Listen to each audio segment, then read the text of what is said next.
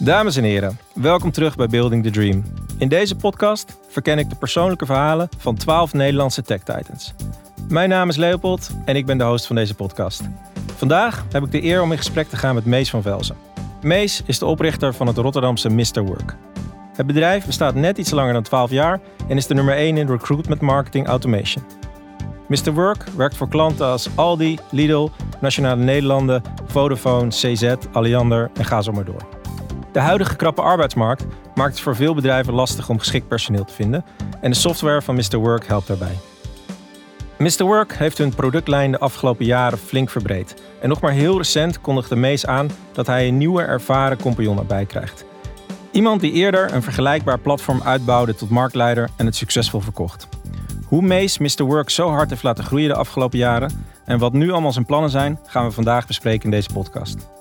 Ik ben ongelooflijk vereerd dat hij vandaag tijd heeft gemaakt in zijn drukke agenda om al zijn hoogtepunten, dieptepunten en lessen met ons te delen.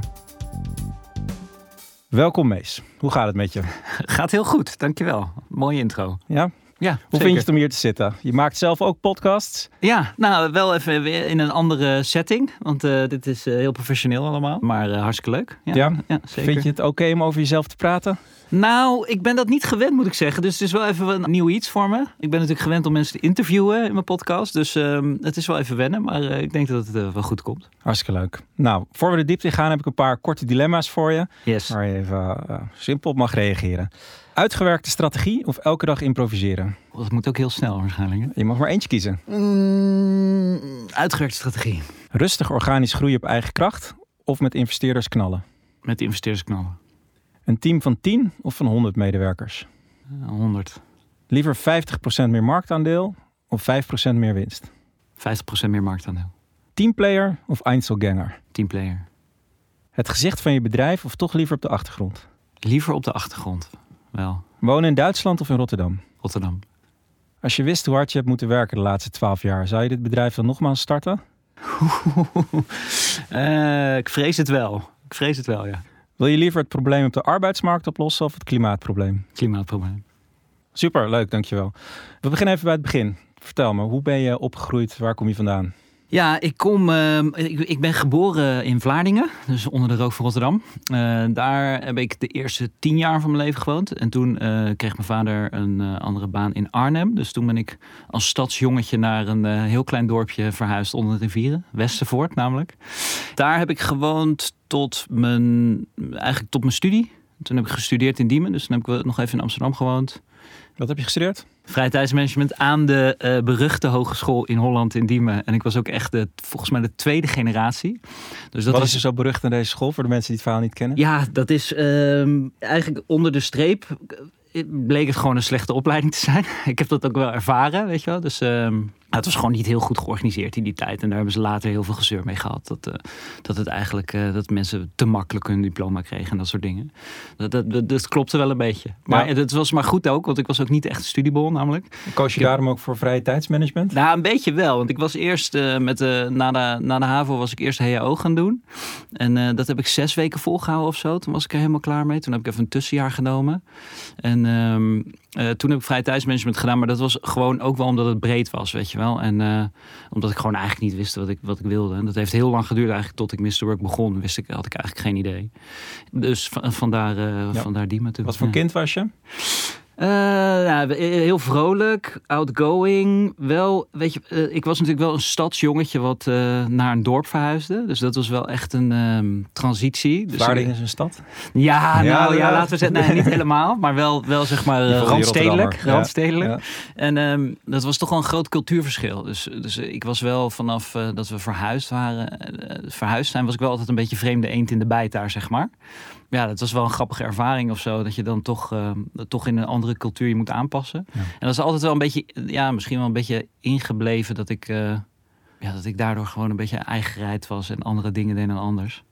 En misschien zit daar ook wel een stukje ondernemerschap in. Weet je wel, dat het daar vandaan is gekomen. Had je ondernemers om je heen als kind? Voorbeelden? Nee, ik vind wel, mijn moeder is wel altijd heel ondernemend geweest, maar heeft nooit echt de stap genomen, zeg maar. En mijn vader die was ingenieur en die heeft altijd wel gezegd, eigenlijk had ik bruggenbouwer moeten worden. Dus ik denk wel dat me altijd een beetje heeft geïnspireerd van, ik wil het wel echt anders doen. En ik heb niet echt dat ik in mijn jeugd een voorbeeld had of zo van die is aan het ondernemen. Maar ik wist het al wel op een of andere manier heel vroeg dat ik dat wilde doen. Weet je wel? En met name in eerste instantie was het gewoon ik wil absoluut niet geen 9 to 5. Dat is echt, ik weet nog gesprekken met mijn vader dat ik gewoon een soort van huilend op de bank zat. Ik geloof gewoon niet dat ik ooit het werkende leven in kan en op die manier gelukkig kan worden. Ja, dus eigenlijk is het daar vanuit dat ik dat echt niet wilde, is het een beetje begonnen. Maar ik was wel al heel vroeg met ondernemen bezig. Weet je wel. Dus, wat was je eerste handeltje? Nou, dat was, even denken hoor, dat waren denk ik stickers. Dat waren stickers tijdens carnaval. Want onder de rivieren vieren ze natuurlijk carnaval. En daar had ik op de middelbare school hadden we een carnavalsvereniging die heette De Tomaat. En ik ben toen de banaan begonnen eigenlijk als een soort contrabeweging. En daar verkocht ik stickers mee. En die vlogen echt van de plank. Dus, zelf geproduceerde stickers? Ja, zeker. Ja. Destijds was kleurenprintertje en gewoon met van die stickervellen. En zo financierde ik mijn carnaval. Dus dat was een beetje het begin eigenlijk. En je eerste echte baantje? Ja, dat is ook wel passend, denk ik. Dat was het verkopen van raamkozijnen, schuifpuien, dakkapellen en deuren telefonisch. Tenminste, afspraken daarvoor. Dus niet het echte verkopen aan de telefoon. Afspraken, dus telemarketing. Dat was toen nog best wel nieuw natuurlijk. Maar dat heb ik ook niet heel lang volgehouden, moet ik zeggen. Hoor. Was je er goed in? Ik was er wel goed in. Alleen ik kreeg wel heel vaak die afspraken leverden vaak niks op. dus ik was goed in de afspraak verkopen. Maar uiteindelijk kreeg ik dat commentaar wel altijd. Maar ja, ik denk dat ze die incentives ook niet goed hadden gelegd. Want we werden afgerekend per afspraak. Ja. Dus ja. Was je wel jong en harde werker? Nee, ook echt nee, absoluut niet. Nee, dat is wel grappig. Want ik ben nu wel echt... Ik heb mezelf ook wel verbaasd toen ik echt ging ondernemen. Van oké, weet je wel, dus... Dit is, als je het dan voor jezelf doet, dat je dat opeens wel heel erg kan. Maar nee, ik was liever lui dan moe. Zowel in mijn schooltijd als ook met bijbaantjes en dat soort dingen. Wanneer kwam jij voor het eerst in aanraking met technologie? Had je daar een fascinatie voor? Want je hebt een techbedrijf opgericht. Zat dat er al lang in? Of? Ja, wel. Ik denk, het eerste wat ik me kan herinneren is dat wij al gewoon heel vroeg een computer hadden, weet je wel. Met Windows 95, denk ik, was dat in die tijd. Of misschien nog wel een 286 of 386 daarvoor nog. Trouwens, nu ik erover nadenk, wij hadden een Commodore 64. En daar had ik al heel veel spelletjes op, weet je wel. Dat was nog met zo'n tape recorder. Daar stonden die spelletjes dan op. Dus die hadden we al daarvoor. En ik had eigenlijk mijn beste vriend, die is wat ouder dan ik. Die was altijd ook echt een gamer. Dus ik heb eigenlijk alle gameconsoles, alles ook wel doorlopen. Dus wat dat betreft was ik wel echt een nerd en altijd gadget freak en zo. Dus wat dat betreft was ik er wel echt vroeg bij. Ja. Dat heeft me altijd gefascineerd. Oké. Ja. En die school in Diemen, die heb je wel afgemaakt? Ja, ik heb die wel afgemaakt. Maar toen wist ik nog steeds niet wat ik wilde. Dus ik heb daar wel een diploma behaald, maar toen was het nog steeds wel heel erg zoeken. En ik was ook wel jong hoor, moet ik zeggen, want ik was ook een jonge leerling. Dus ik was volgens mij, 21 of zo toen ik met mijn studie klaar was. En toen ben ik eerst nog gaan reizen. Dus ik heb eerst op Gran Canaria een jaartje gezeten. En dat was wel heel leuk, maar ik kwam er wel al snel achter van oké, weet je wel, dit is wel... Ik wil ook wel wat met mijn hersenen doen. En dus ik was toen wel echt aan het ontdekken van wat moet ik nou eigenlijk met mijn leven? Ik was er ik had het er wel lastig mee. Want eerst toen ik klaar was, dacht ik, ga ik solliciteren? Nee, ik trek het echt niet om te gaan solliciteren. Dus ik ga richting het reisleiderschap. Dus dat een jaar gedaan. Daar heb ik best wel veel geld verdiend. Dus daar kon ik lang van op reis. Toen ben ik daarna een jaar gaan reizen door Australië en Azië. Toen kwam ik terug. Toen dacht ik, ga ik dan nu een echte baan zoeken? Weer niet. Dus toen trok ik het weer niet. Dus toen ben ik uiteindelijk freelance vertaler geworden. Omdat mijn Engels door de jaren heen best wel goed was geweest. Dus toen ben ik voor Nintendo gaan werken als vertaler. In Frankfurt was dat.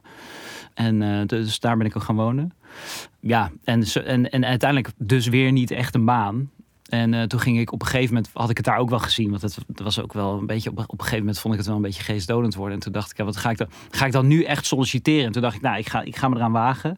En dat was gewoon zo, ik vond het zo verschrikkelijk. Maar in Duitsland was het nog erger dan in Nederland. Hè? Dus in Duitsland werd je echt 50 minuten doorgezaagd. Sowieso moest je van tevoren al je Unterlagen sturen. Dus dat waren al je diploma's, al je aanbevelingsbrieven van je oude werkgevers. Noem het maar op. Dus echt een dik pak papier moest er naartoe. Allemaal uitgeprint, digitaal ging allemaal niet. En dan werd je 50 minuten doorgezaagd. En dan kreeg je 10 minuten om een paar vragen te stellen. En op basis daarvan moest je dan die enorme beslissing nemen van... oké, ga ik hier de helft van mijn mentale tijd... en 1/3 van mijn wakkere tijd aan besteden?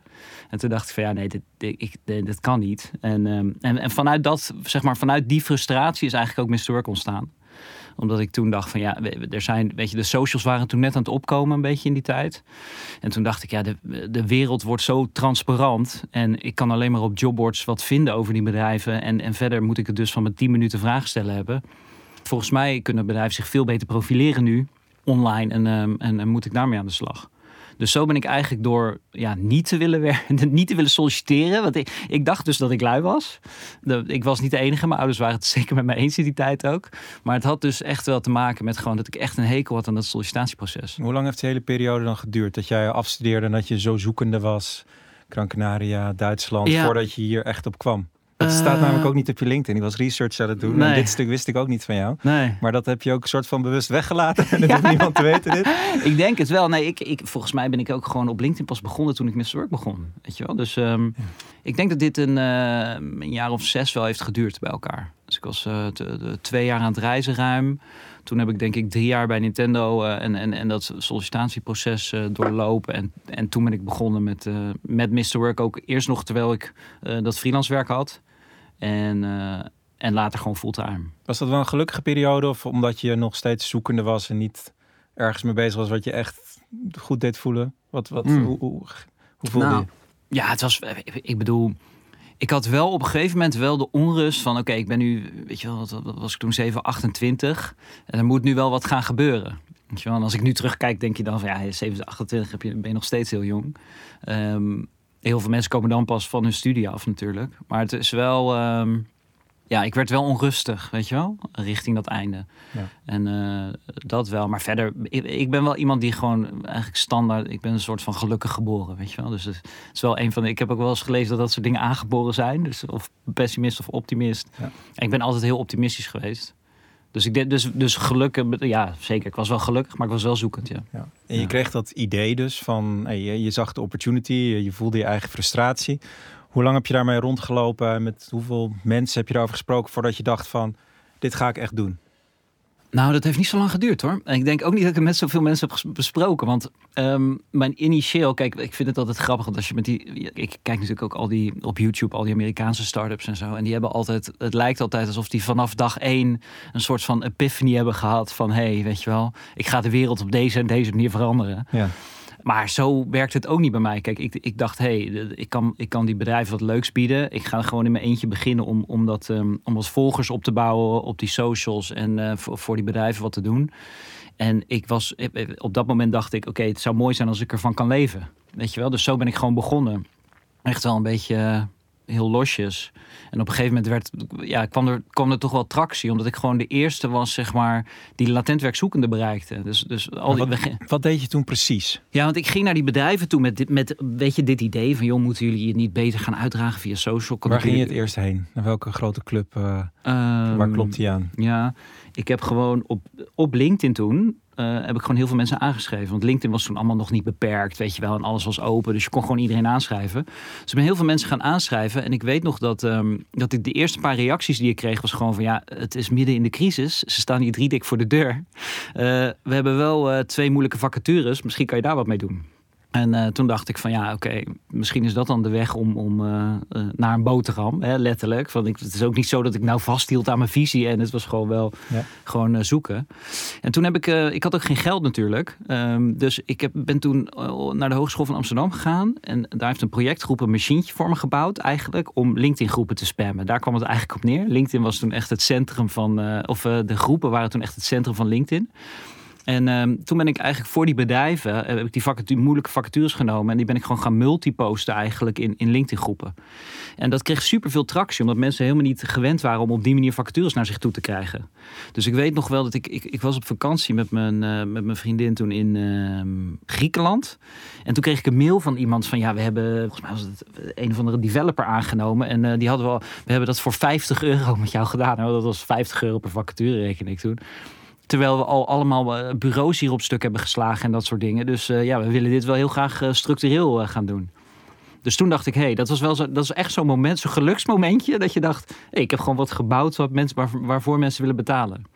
En niet lang daarna kwam Dura Vermeer, wat nog steeds wel echt een flagship customer is van ons. Die hadden ook een junior ondergrondse infra aangenomen. En dat was dus echt een beetje qua vacature het lelijke eentje van de infra. Dus die konden ze ook op geen enkele manier vullen. En dat was gewoon binnen een week gebeurd, doordat ik gewoon die vacatures had gepost. Dus toen begon het een beetje te vliegen. En toen dacht ik wel van, oké, hier zit wat in. Maar ik had natuurlijk nog steeds geen geld. En toevallig had ik toen voor een bureau, een recruitmentbureau, wat vacatures uitgezet. En die heb ik gewoon aangeschreven van, joh, willen jullie niet investeren? Nou, zij wilde dat niet, maar een van die partners daar, die had wel wat geld. En toen heb ik echt heel weinig geld gekregen om gewoon daar wel fulltime mee aan de slag te gaan. Dus toen hebben we het eigenlijk gezamenlijk een soort van VOF opgericht. Daarmee aan de slag te gaan. En toen op een gegeven moment, na een jaar, hadden we wel echt geld nodig.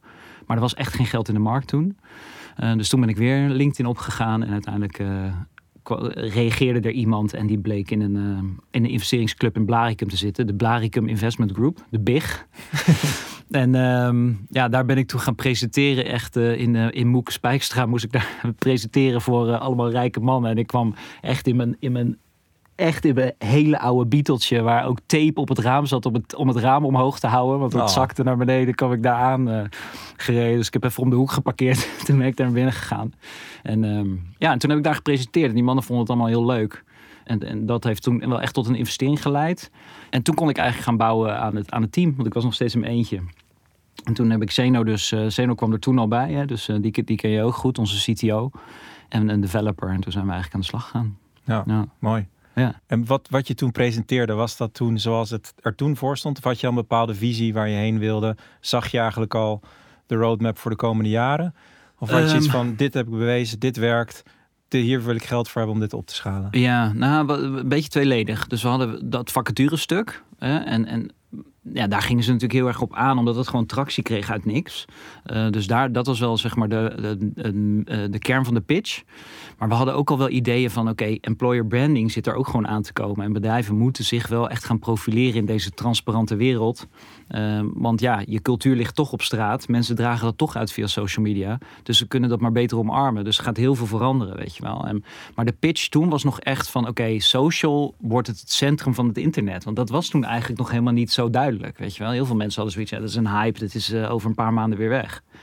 En ik denk dat uiteindelijk, omdat dat op dat moment nog de kern was van onze propositie, heeft dat er toen voor gezorgd dat we die investering kregen. Ja, en inmiddels is het een onderdeel, maar is het zeker niet meer de kern. Dus dat is wel grappig. Het is door de jaren heen wel echt, na een paar pivots, zoals ze dat zo mooi noemen, wel echt veranderd. En hoe voelde je je toen je die eerste investering had opgehaald? Wat dacht je toen, yes, over een paar jaar heb ik een unicorn gebouwd? Was je realistisch? Goed. Kijk, ik bedoel, als je zo'n investering krijgt, dan weet je ook dat je een soort van, die gast zit er natuurlijk in voor een exit ook weer een keer, weet je wel. Dus dat is wel iets waar je dan over begint te dromen en wat je ook wel vooruit stuwt. Ik had niet gedacht dat de reis zo lang zou duren en dat ik er nu nog steeds mee bezig zou zijn. Maar het was wel echt, je zweeft wel als je dat op een gegeven moment, als je dat hebt, ook aan zulke ervaren mensen natuurlijk op zo'n manier hebt kunnen verkopen op dat moment. Ja, dat was wel een van Was dat de enige pitch die je ooit gegeven hebt aan een groep investeerders, of was je al een paar keer ergens afgewezen? Nee, dat was wel echt de eerste. Ja, klopt. Maar ik had hem wel even geoefend bij die man die daarin zat en die initieel dus op mijn LinkedIn had gereageerd. En daar ging hij wel wat minder goed. Dus zijn pointers hebben toen wel behoorlijk geholpen. Oh ja.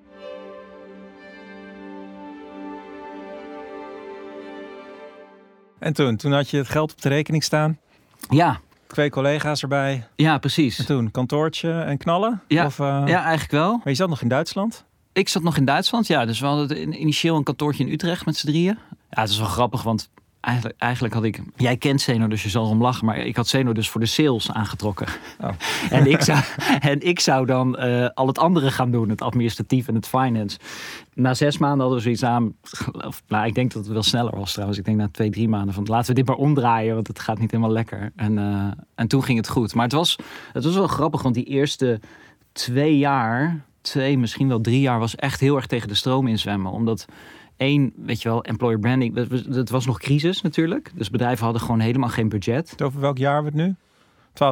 11 jaar geleden dan? Ja, dit was 2012, 2013, 2014, zeg maar. Die periode. En dus social was ook nog helemaal niet omarmd. En bedrijven hadden ook zoiets van, ja, recruitment is het werkdomein en social is het privédomein. Dus dat is ook helemaal niet duidelijk dat eigenlijk bij elkaar een goede combinatie was. Dus het was heel erg missionary selling, zoals ze dat noemen natuurlijk. Van echt, die mensen doen inzien van, we leven in een nieuwe wereld en je moet ergens naartoe. Nou, recruitment afdelingen staan sowieso niet per se bekend om hun meest innovatieve karakter. En dat ze snel meegaan in innovatie.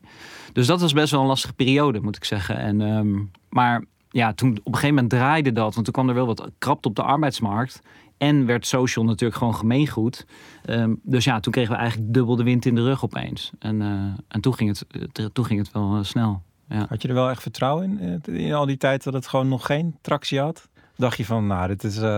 Nou, ja, we hebben daar ook... Ja, weet je wat het is? Als je in zo'n periode zit, je twijfelt ook gewoon heel erg aan, heb ik wel een product, weet je wel? Als het dan niet goed gaat, dan ben je gewoon, dan ga je aan alles twijfelen. En ik heb wel door die jaren heen wel vaker, weet je, meerdere crises meegemaakt. En dan... Het belangrijkste is dan dat je gewoon je hoofd koel houdt en ook je team bij elkaar houdt, weet je wel. Want je gaat en aan je propositie twijfelen en aan elkaar twijfelen. En dat zijn allemaal gevaarlijke dingen, weet je wel. Dus ja, die momenten hebben we wel gehad, ja. Nou ja, ik vertelde net dat die LinkedIn-groepen waren de kern van onze propositie. En we hadden vooral, zeg maar, een aantal resellers die ons weer aan bedrijven doorverkochten. En op een gegeven moment draaide LinkedIn gewoon die groepen dicht. Maar dat was eigenlijk de kern van onze hele propositie. En je mocht ook maar 50 LinkedIn-groepen op een profiel hebben. En we hadden allemaal nep-profielen op LinkedIn gemaakt, zodat we meerdere groepen hadden en dat soort dingen. Nou, die werden allemaal dichtgedraaid. En dus toen en dat was denk ik 90% van het verkeer wat we genereerden, kwam uit die groepen. En dat ging echt letterlijk. Ik werd 's ochtends wakker en we hadden gewoon geen product meer, weet je wel. Dus toen hebben we wel even wat moeilijke telefoontjes gehad. Maar dat was wel grappig, want we zijn er sterker uitgekomen. Want uiteindelijk hebben we toen gezegd, oké, weet je, er zijn net betaalde mogelijkheden. We gaan nu betaalde LinkedIn-campagnes doen, betaalde Facebook, Instagram campagnes. En daar kunnen we ook veel beter op optimaliseren, automatiseren, veel beter technologie opbouwen. Volgens mij heeft dat toen in een maand voor een verdrievoudiging van onze omzet gezorgd. Dus dat is ook wel grappig, dat je uit zo'n crisis dan veel beter komt, weet je wel. Ja, maar hoe reageer je in eerste instantie op zoiets, op zo'n nieuws? Je wordt wakker, je ziet dat... Ja, ik had mijn been gebroken, weet ik nog. Dus ik werd wakker, ik had net mijn been gebroken met voetbal. En ik dacht gewoon, ja, je hebt gewoon het idee dat het plafond naar beneden komt, letterlijk. Het was echt... ik weet nog dat Zeno zei, ja, hoe hebben we dit nou zo kunnen laten gebeuren? We hadden een soort zwaard van Damocles boven ons hoofd en een bom in ons hand. Dat was toen een beetje de... Ja. En hoe snel schakelt jouw ondernemersbrain dan dat je denkt van oké, dit is één grote ellende? Duurt het dan een dag of een middag of een paar uur voordat je denkt van oké, ik ga nu oplossingen bedenken? Ja, dat was echt in een paar uur gebeurd toen. Ook omdat we gewoon elke dag vacatures, weet je wel, tientallen vacatures binnenkwamen die we gewoon moesten vermarkten. En dat konden we opeens niet meer. Dus het heeft letterlijk echt een paar uur geduurd. Toen hebben we die beslissing genomen. Toen heb ik al die partners gebeld. Van ja, we gaan nu je moet meer gaan betalen. Maar we gaan ook meer leveren. Sommigen vonden het leuk, sommigen minder. Dat is goed uitgepakt voor jullie. Ja. Dus dat was wel zo'n moment dat je denkt, jeetje, dat was heftig. Maar ja, als je met z'n drieën, toen waren we nog steeds met z'n drieën. En dan zijn dat soort dingen natuurlijk veel makkelijker te behappen dan wanneer je echt met z'n 30 of 40 bent. Vond je het spannend om die eerste 2 mannen aan te nemen? Had je Nou, al een relatie, niet. kende je ze al? Nee, ik vond het eigenlijk niet spannend. Ik vond vooral, ik was er ook wel echt aan toe om het met iemand anders te doen, weet je wel. Want het altijd maar alleen op die zolderkamer de eerste 12, misschien 24 maanden. Daar was ik ook wel klaar mee, weet je wel. Dus ik had ook gewoon behoefte om te sparren en wat meer te klankborden met elkaar. Dus ik was er wel... ik heb daar ook nooit echt... Kijk, zij waren ook heel jong. En we waren allemaal... Ze kwamen allebei van hun studie. Dus het was ook niet zo dat zij een gezin te onderhouden had. En dat voor mij op dat moment als enorme verantwoordelijkheid voelde of zo. Weet je wel, het was gewoon meer, kom op, laten we gaan pionieren. Dus Leuk. En de volgende mensen daarna? Ja, dus dat was na die periode, eigenlijk die periode dat we de wind in de rug kregen. Toen hebben we een nieuwe investering ook gekregen. En toen zijn we gaan bouwen. En ook nog veel junioren. We waren natuurlijk zelf ook jong, weet je wel. Achteraf denk je, we hebben toen wel te veel, het team te veel junior gemaakt. Maar we zijn toen wel, echt ik denk in een periode van 2 jaar of zo van 3 naar 30 gegaan, denk ik. Dus dat was wel...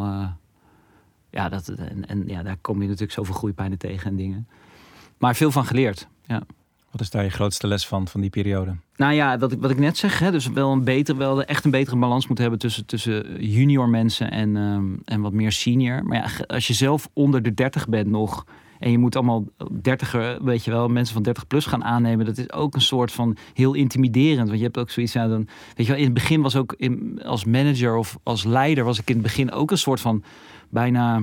Voor ons, weet je, kon ik me bijna verontschuldigen dat ik hun manager was. Van ja, ik heb het ook nog nooit gedaan. We gaan wel zien wat het wordt, weet je wel. Dus jezelf ook wat te klein maken en niet vertrouwen, weet je wel. Er zat gewoon nog heel veel onzekerheid in die tijd. Dus je vertrouwt dan ook wat minder op je eigen visie en je buikgevoel. En dat zijn natuurlijk allemaal dingen die met ervaring komen met de jaren. Had je toen al wel hulp? Je hebt een vrij ervaren investeerder aan boord. Ja. Was dat ook een coach voor je? Die Blarikum Investment Group als zodanig niet per se. Omdat we hadden daar 2 contactpersonen uit eigenlijk. En daar hadden we elke 3 maanden een update mee. Maar we waren natuurlijk mini ook voor dat fonds. Dus uiteindelijk heeft een van die mannen heeft gezegd... Oké, weet je wel, ik wil er zelf wel instappen. Samen met zijn businesspartner. En zij hebben toen ook die club uitgekocht.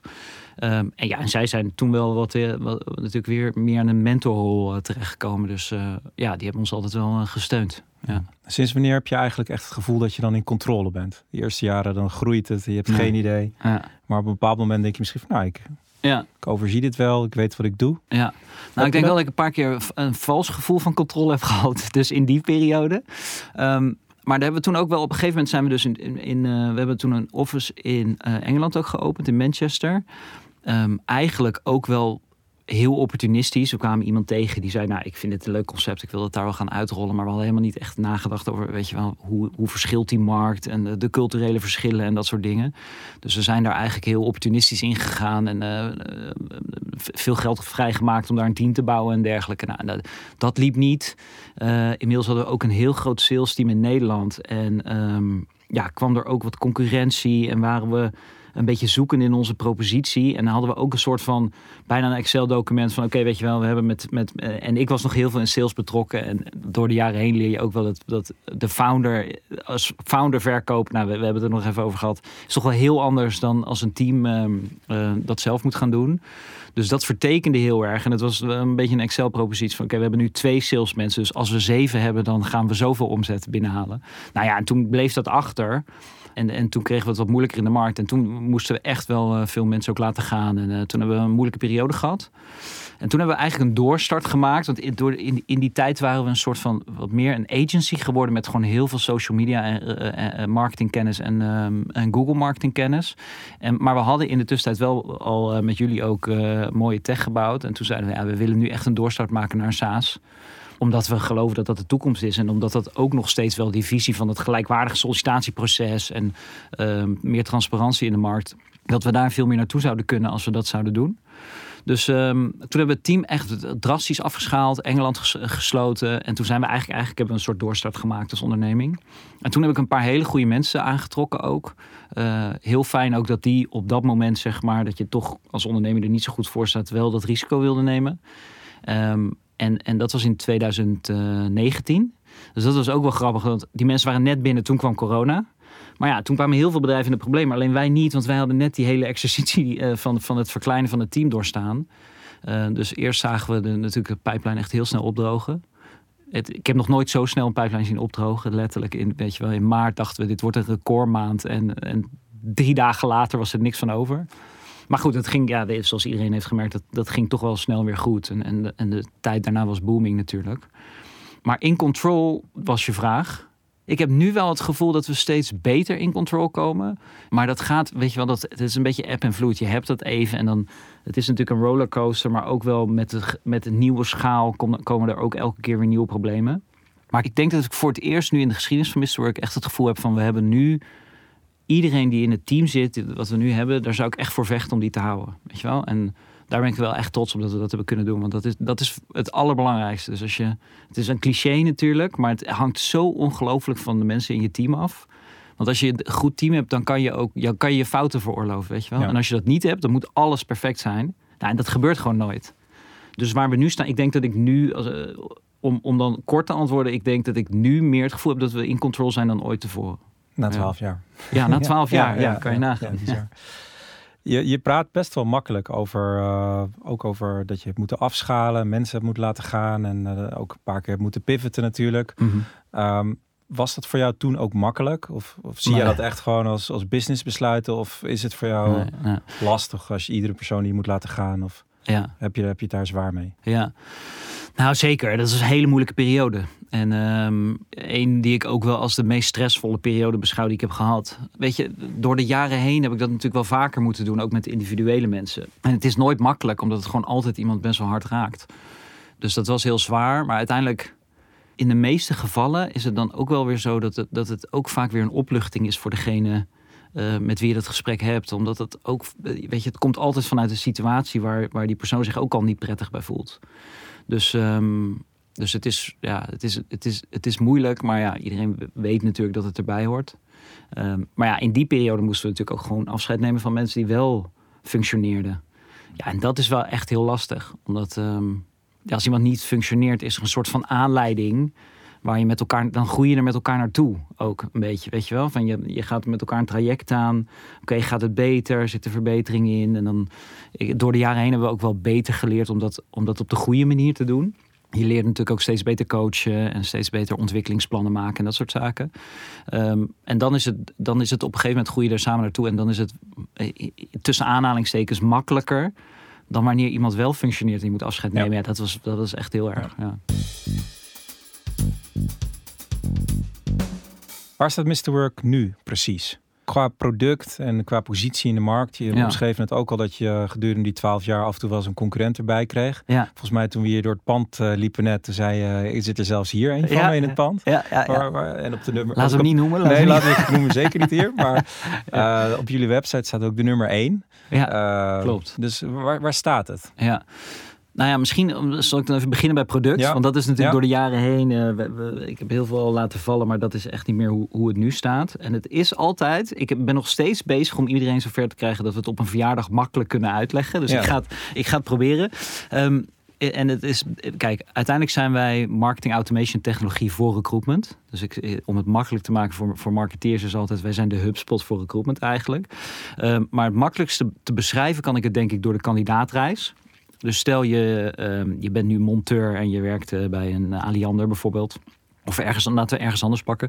Alliander is een klant van ons. Ja. En dan zie je de hele tijd bijvoorbeeld Alliander voorbij komen op die verschillende social media kanalen of nu.nl of dat soort dingen. En op een gegeven moment denk je toch, oké, ik ga toch eens kijken, want ze blijven me maar targeten. En ik vind het toch wel leuk om eens naar die energietransitie te kijken waar ze mee adverteren. Dus dan klik je als latent werkzoekende op die post. Nou, dat is eigenlijk al het marketing automation stukje wat we erin hebben gebouwd. Dus echt het adverteren naar de juiste doelgroepen. Nou, vervolgens komen die mensen natuurlijk op de website van de werkgever. En in plaats van dat ze daar alleen zeg maar de traditionele manier hebben van solliciteren, met cv en sollicitatiebrief, zorgen we eigenlijk dat die bedrijven waar we mee werken veel meer mogelijkheden hebben om die mensen te leren kennen. En vanuit de kandidaatperspectief is het ook heel prettig, omdat ze hebben pop-ups op de website bijvoorbeeld waar je gewoon een vraag kan stellen. En we zien gewoon in onze data dat sowieso lopen de sollicitaties terug, overal, in de gehele breedte. En dat heeft ermee te maken dat mensen gewoon niet meer bereid zijn om een traditioneel sollicitatieproces te doorlopen. Zo dat proces waar ik zo'n hekel aan had ooit, daar zijn mensen ook echt klaar mee. En vaak hebben mensen gewoon nog bepaalde dingen die ze willen weten voordat ze die stap willen zetten. Nou, en dat faciliteren we dus door middel van formulieren, pop-ups, maar ook ze kunnen ook zelfs vragen stellen direct vanuit de advertenties. En dan komen ze in het systeem terecht, omdat ze dan natuurlijk uit de anonimiteit komen. Daar worden ze met een recruiter verbonden of ze krijgen ook nog geautomatiseerd bepaalde kwalificatievragen voordat ze naar de juiste persoon worden doorgezet. En dan komt dat gesprek meestal via WhatsApp of via sms met de recruiter op gang. En dan gaat die recruiter met die persoon kijken, oké, zijn we match of nog niet? En als zo iemand zegt van, ik had alleen deze vraag, ik wil nog niet solliciteren, dan hebben we vervolgens ook weer de mogelijkheid geven we bedrijven om dan ook zeg maar een journey in te richten voor die persoon om ze af en toe op de hoogte te houden via WhatsApp met nieuwe video's of nieuwe projecten of dat soort zaken. Dus eigenlijk automatiseren we die hele kandidaatreis voor bedrijven. Doen concurrenten dat ook? Of ben je hier nog helemaal uniek in? Nee, we zijn in dit stuk wel echt uniek. Dus we hebben op de verschillende facetten die we doen zitten wel concurrenten. Maar echt zeg maar het hele, de automatisering van echt het eerste touchpoint tot het moment dat er gesolliciteerd wordt. Daar zijn we wel echt uniek in. Ja. En je vertelde net, je bent met 35 man. Ja. Je hebt plan om over 3 jaar je omzet weer verdrievoudigd te hebben. Ja. Klopt. En wat voor managementteam heb je nu om je heen? Welke rollen zijn daarin? Ja, we hebben een sales, customer success manager, CTO, een marketing. En Jan zit daar dus sinds kort eigenlijk bij om eigenlijk bijna als coach van het gehele managementteam. Ja. Dus dat is op dit moment. Ik ken er een paar van persoonlijk. Ja. Dat zijn behoorlijk sterke karakters. Ook. Ja. Hoe gaat dat bij jullie? Is het allemaal een mooi consensusmodel? Of gaat er wel eens een fles door de ruimte? Ja, allebei wel. Ja? Dus ik vind wel dat we echt wel heel goed met elkaar kunnen samenwerken. Maar wat je zegt, het zijn wel sterke karakters met sterke meningen. Ik denk altijd aan Obama. Die zei altijd, a team of rivals wilde die samenstellen. Dus dat is ook wel altijd wat ik probeer. Dus die sterke karakters. En met mensen met veel ervaring en... die hebben dat over het algemeen ook natuurlijk als ze in een managementrol zitten. Dus ja, eigenlijk werkt het wel heel goed. Maar uiteraard zijn er ook wel conflicten. Conflicten valt nog wel mee. Maar in ieder geval hebben we wel behoorlijk stevige discussies over de routes die we volgen. Neem jij dan als echte founder en CEO uiteindelijk nog wel eens het besluit, de beslissing? En moet de rest zich daar dan in schikken? Of is dat niet jouw stijl? Ja, nee, dat is niet mijn stijl. Dus ik streef wel echt naar consensus.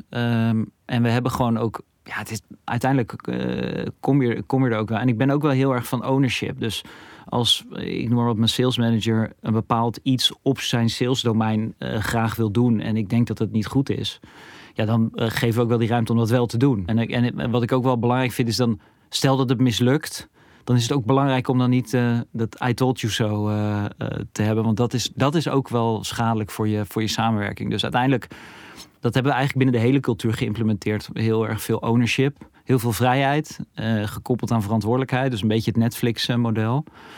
En ownership is daar gewoon heel belangrijk in. Dus iedereen heeft bij ons wel echt zijn eigen domein waar die ook gewoon kan doen. Ja, het zo kan doen zoals die denkt dat het goed is. Ja, en voor de rest van de organisatie, wat voor een cultuur heb je daarvoor neergezet? Heb je echt iets neergezet? Heb je daar bewust over nagedacht? Of is dit... Zeker, ja, we hebben dat zeker bewust neergezet. Dat is eigenlijk, bij COVID is iedereen natuurlijk remote gegaan. En wij hadden daar als management best wel veel moeite mee in het begin. Want we waren gewoon gewend om met z'n allen op kantoor te zitten. Maar we merkten wel dat gewoon ook... Onze medewerkers vonden het ook wel heel prettig. En we kregen ook wel terug van... ja, thuis kan ik wel bepaalde dingen gewoon makkelijker ook achter elkaar aftikken, zonder dat ik word afgeleid en dat soort dingen.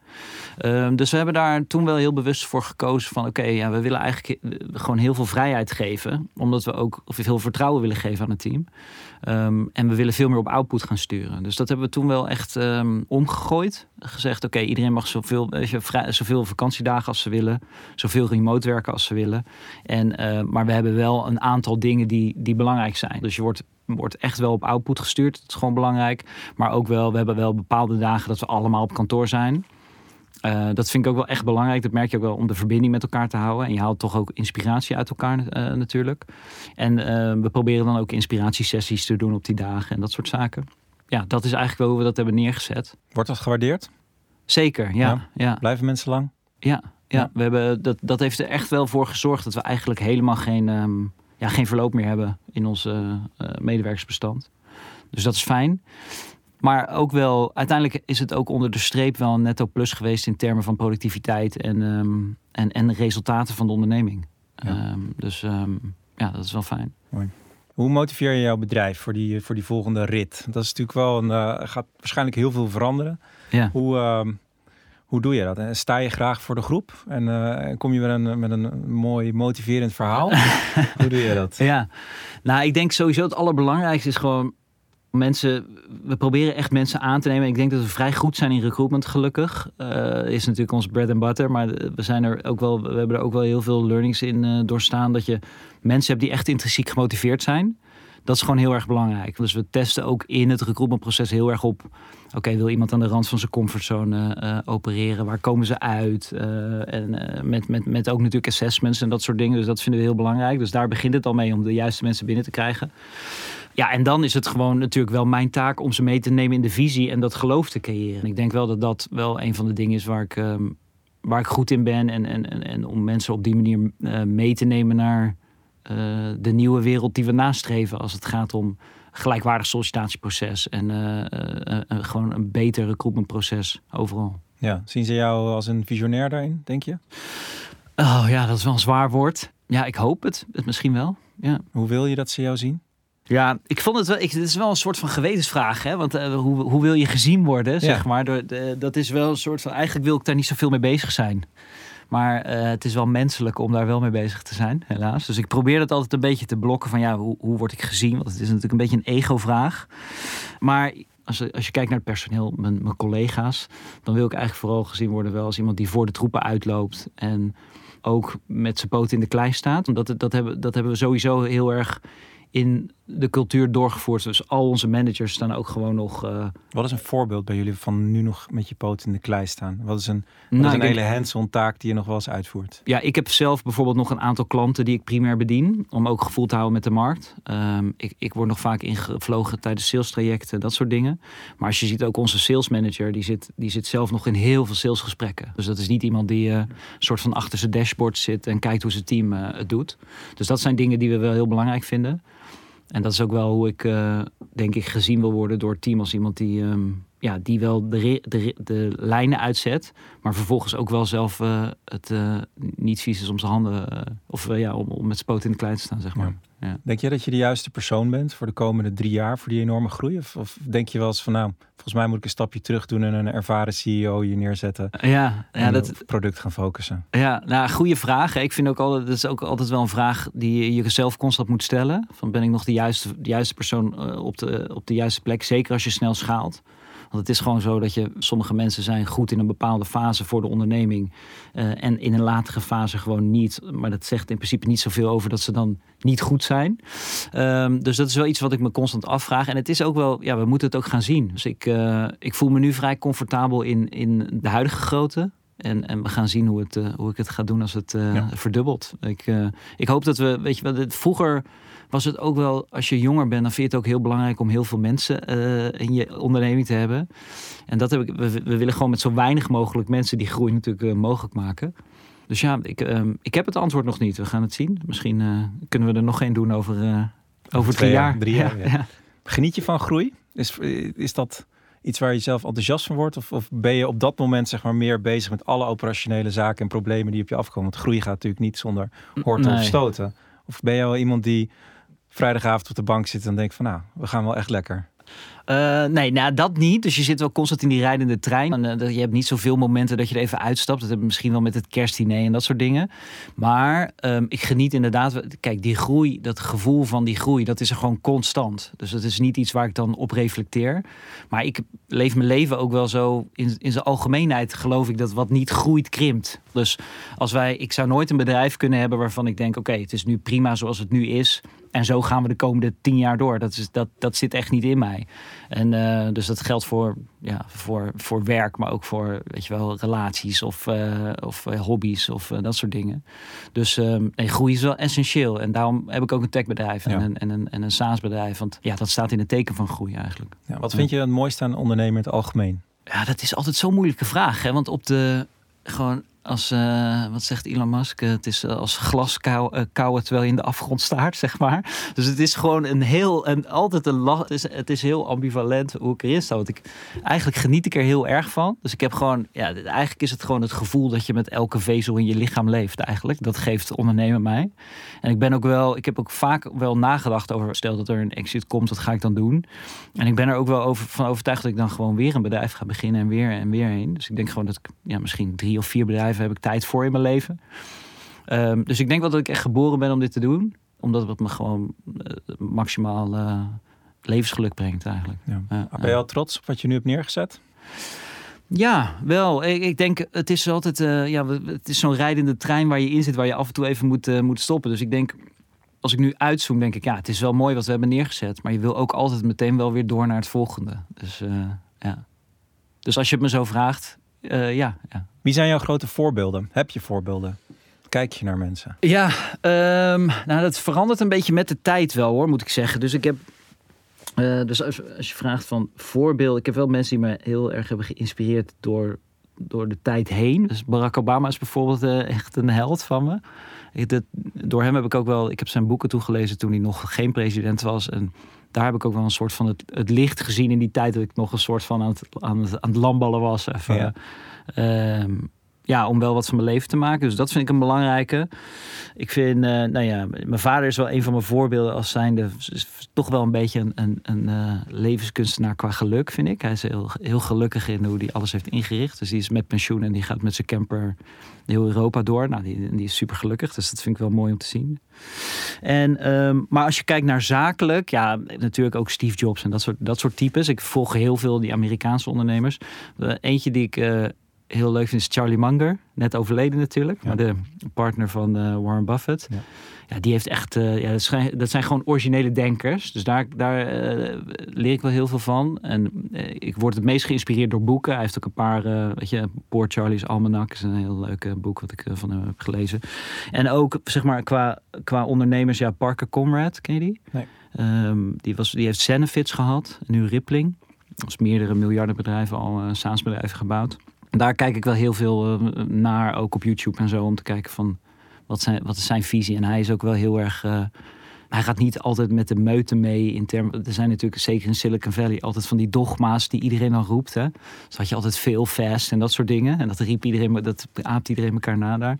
En hij is wel echt een onafhankelijke denker. Dus dat vind ik altijd wel, dat trekt me altijd wel aan, mensen. Ja. En als je dan iets gelezen hebt of je bent geïnspireerd, neem je dat de volgende dag meteen mee naar het MT. En zit men tegenover je en denkt, wat is er nou met hem gebeurd? Nou ja, Zeno kan je daar wel veel verhalen over vertellen. Zeker uit de vroege tijd. Weet je wel, dat ik uit het weekend kwam en dat ze dan met maandag met knikkende knieën weer te overleggen gingen van wat heeft hij nou weer voor ideeën. Dus ik heb wel door de jaren heen geleerd om dat wat beter te doseren. En het is natuurlijk ook wel zo dat je als je iets groter bent, dan heb je ook wel een bepaalde richting. Maar het is wel zo dat ik echt heel vaak wel dingen uit boeken toepas in bijvoorbeeld nieuwe hires en hoe we dingen structureren. En Saaster trouwens is ook wel een grote inspiratiebron voor mij. Want dat is wel, daar staat echt zoveel waardevolle informatie in. De website en de conferentie. Ja, en het YouTube-kanaal met name ook. Ja. Okay. En de podcast. Als je nog één ding zou mogen doen op deze wereld wat absoluut niet zou kunnen falen, zakelijk of privé, wat zou je dan doen? Zo, wat een vraag. Ja, ik denk het klimaatprobleem oplossen. Ja? Je hebt al een voorzet gegeven eigenlijk in de rapid fire. Ja. Dat houdt je bezig? Ja, ik denk als het je niet bezighoudt, dan gaat het niet helemaal goed met je op dit moment, denk ik. Dus ja, zeker. Het is wel. Ja, ik heb jonge kinderen, dus ik ben er wel vaak mee bezig van wat voor wereld laten we achter voor ze. Ja. Sowieso staat de wereld een beetje in de fik natuurlijk. Dus ja. Hoe denk jij dat tech kan bijdragen aan een betere wereld? Ja. Uiteindelijk heeft elke technologische golf heel veel mensen natuurlijk uit de armoede geholpen. Hè? Dus we zitten nu natuurlijk in de volgende AI-golf. Waar iedereen natuurlijk ook met behoorlijk wat angst ook naartoe kijkt. Ik ook deel dat ook wel deels. Maar uiteindelijk denk ik dat de promise is van technologie. Om zoveel mogelijk mensen richting die middenklasse te krijgen en een beter leven. En je ziet gewoon met heel veel, bijvoorbeeld waar Bill Gates veel mee bezig is. Hè, dus dat hij met technologie zorgt dat kinderen in Afrika geen polio meer krijgen bijvoorbeeld. Maar ook dat ze met nieuwe installaties aan het zorgen zijn. Dat ze schoon drinkwater hebben. Wat gewoon helemaal niet vanzelfsprekend is daar. Ja, dat zijn natuurlijk de dingen waar we nog veel meer uit kunnen halen als wereld. En dan krijg je uiteindelijk ook natuurlijk weer veel meer mensen die ook weer mooie dingen kunnen doen. Ja. En die nu die kans niet krijgen. Dus misschien na 2026 dan start je zo'n bedrijf. Ja, ik denk wel dat ik wel, als je nog een keer begint, dat je dan wel in de periode van mijn leven waar ik dan ook zit, denk ik wel dat de maatschappelijke impact van een eventuele volgende onderneming, die moet wel groot zijn. Wil ik daarmee mee aan de slag gaan, ja.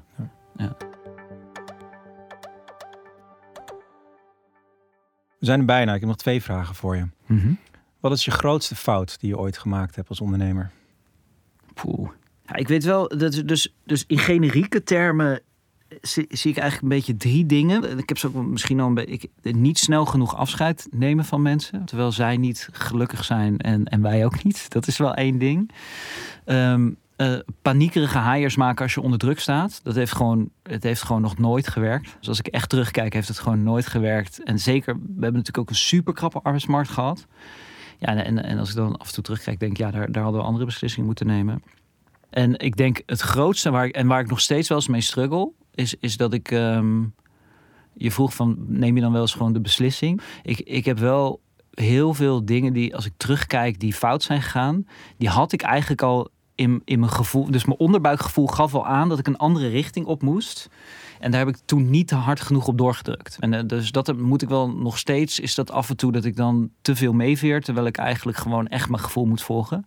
Daar heb ik wel echt goede stappen in gezet. Maar dat zijn met name de dingen. Dat zijn een beetje de 3 dingen waarvan ik denk dat zijn generieke termen. Want als ik 1 grote vak op moet, ja, dat zijn er zoveel. Weet je. Kunnen we nog een hele podcast aan ja. Mooi. Wat is je advies voor luisteraars die ook een techbedrijf aan het schalen zijn? Ja, het hangt natuurlijk heel erg af van je situatie. Dus inderdaad, oké, als het op techbedrijf is, dan heb ik er misschien wel een paar. Ja, wat ik al zei, dus als je het begint allemaal bij team, dus dat is een cliché, maar het is zo waar, weet je wel. En ik heb het nu pas na 12 jaar dat ik echt denk, wat ik al zei, van nu hebben we het goede team staan. En hoe belangrijk dat is en hoeveel makkelijker alles wordt als dat zo is, dat is niet te onderschatten. Dus recruitment is zo belangrijk voor tech-startups. En ik vind dat altijd, Steve Jobs heeft daar wel een mooie, ik weet niet of je dat kent, maar die heeft daar wel een heel mooi quote over. Dat hij zegt van, ja, als je je co-founder aan het zoeken bent, dan zoek je echt tot je iemand hebt gevonden waarmee je eigenlijk een soort van wil trouwen om dit te gaan doen. Maar zeg maar de eerste 10 of 20 mensen in je bedrijf zijn net zo belangrijk als die. Dus waarom zou je eigenlijk die eerste 10 hires minder aandacht geven dan die allereerste hire? En waarom zou je dan ook misschien nummer 50 minder aandacht geven? Dus dat is denk ik een hele belangrijke. Want dan kan je fouten permitteren. Ik denk ook, wat ik nu dus merk bijvoorbeeld met een Jan, is die blik van buiten naar binnen is heel belangrijk. Dus af en toe is het gewoon echt nodig. Je hebt toch een bepaalde vakblindheid met elkaar. Dus ik zeg dat ook altijd tegen nieuwe mensen die bij ons binnenkomen van, vertel ons in die eerste 2 maanden wat je vindt dat we fout doen. Weet je wel, want dan heb je nog die blik van buiten naar binnen. Maar het is ook wel goed om dat echt proactief te zoeken. Vind ik altijd een belangrijke. En ja, waar we zelf in de cultuur nu heel erg mee bezig zijn, wat ik ook wel denk ik belangrijk is als je echt snel wil schalen, is shorten the cycle. Hebben we als een van de pijlers in de onderneming. Waarbij we eigenlijk steeds kortere cycli aan doorlopen zijn met elkaar. Dus waar we vroeger keken naar misschien een jaartarget of een kwartaaltarget, hebben we dat nu echt teruggebracht naar een maand. Maar dan kijken we ook, op weekniveau, wat zijn we daar aan het doen. Maar ook bijvoorbeeld, vroeger hadden we ook jaarbudgetten voor marketing. En nu hebben we veel meer, om die cycli zo kort mogelijk te houden, zeggen als op 1 januari dat geld van de bank afgaat, wanneer hebben we dat dan terugverdiend? En dan kan je misschien niet 2 ton aan marketing, maar wel 2 miljoen aan marketing uitgeven, omdat je eigenlijk een veel kortere cycle daarvan maakt. Dus dat shorten the cycle vind ik wel een heel goed mentaal model om eigenlijk je onderneming snelheid te geven. Dus daar zijn we wel ook echt veel mee bezig. Ja. Mooi, dankjewel. Ja, jij bedankt. Ik vond het leuk. Veel dank, Mees, voor het delen van jouw boeiende reis als ondernemer. Als toeschouwer aan de zijlijn en trots partner van MrWork heb ik de afgelopen jaren kunnen aanschouwen dat de weg naar boven niet altijd een rechte lijn is. Het doorzettingsvermogen, de veerkracht en het strategisch inzicht van Mees en zijn compagnons is echt bewonderingswaardig. Telkens wisten zij het bedrijf weer aan te passen aan de situatie, de jaardoelen bij te stellen op basis van de economie, een antwoord te formuleren op nieuwe concurrentie in de markt en zo stap voor stap MrWork uit te bouwen tot marktleider in hun segment. Het verdient allemaal veel respect en een groot compliment. Ik ben enorm benieuwd waar MrWork over 2 jaar staat, nu Jan ook aan boord is, en wens hen al het succes in de nieuwe samenwerking. In de volgende aflevering spreek ik wederom met een inspirerende gast uit de SaaS-industrie, dus ik hoop dat jullie dan allemaal weer luisteren. Als je de volgende aflevering niet wil missen, abonneer je dan even op deze podcast via Spotify, Apple of Podimo. Dank, tot de volgende keer en ik wens jullie een mooie dag.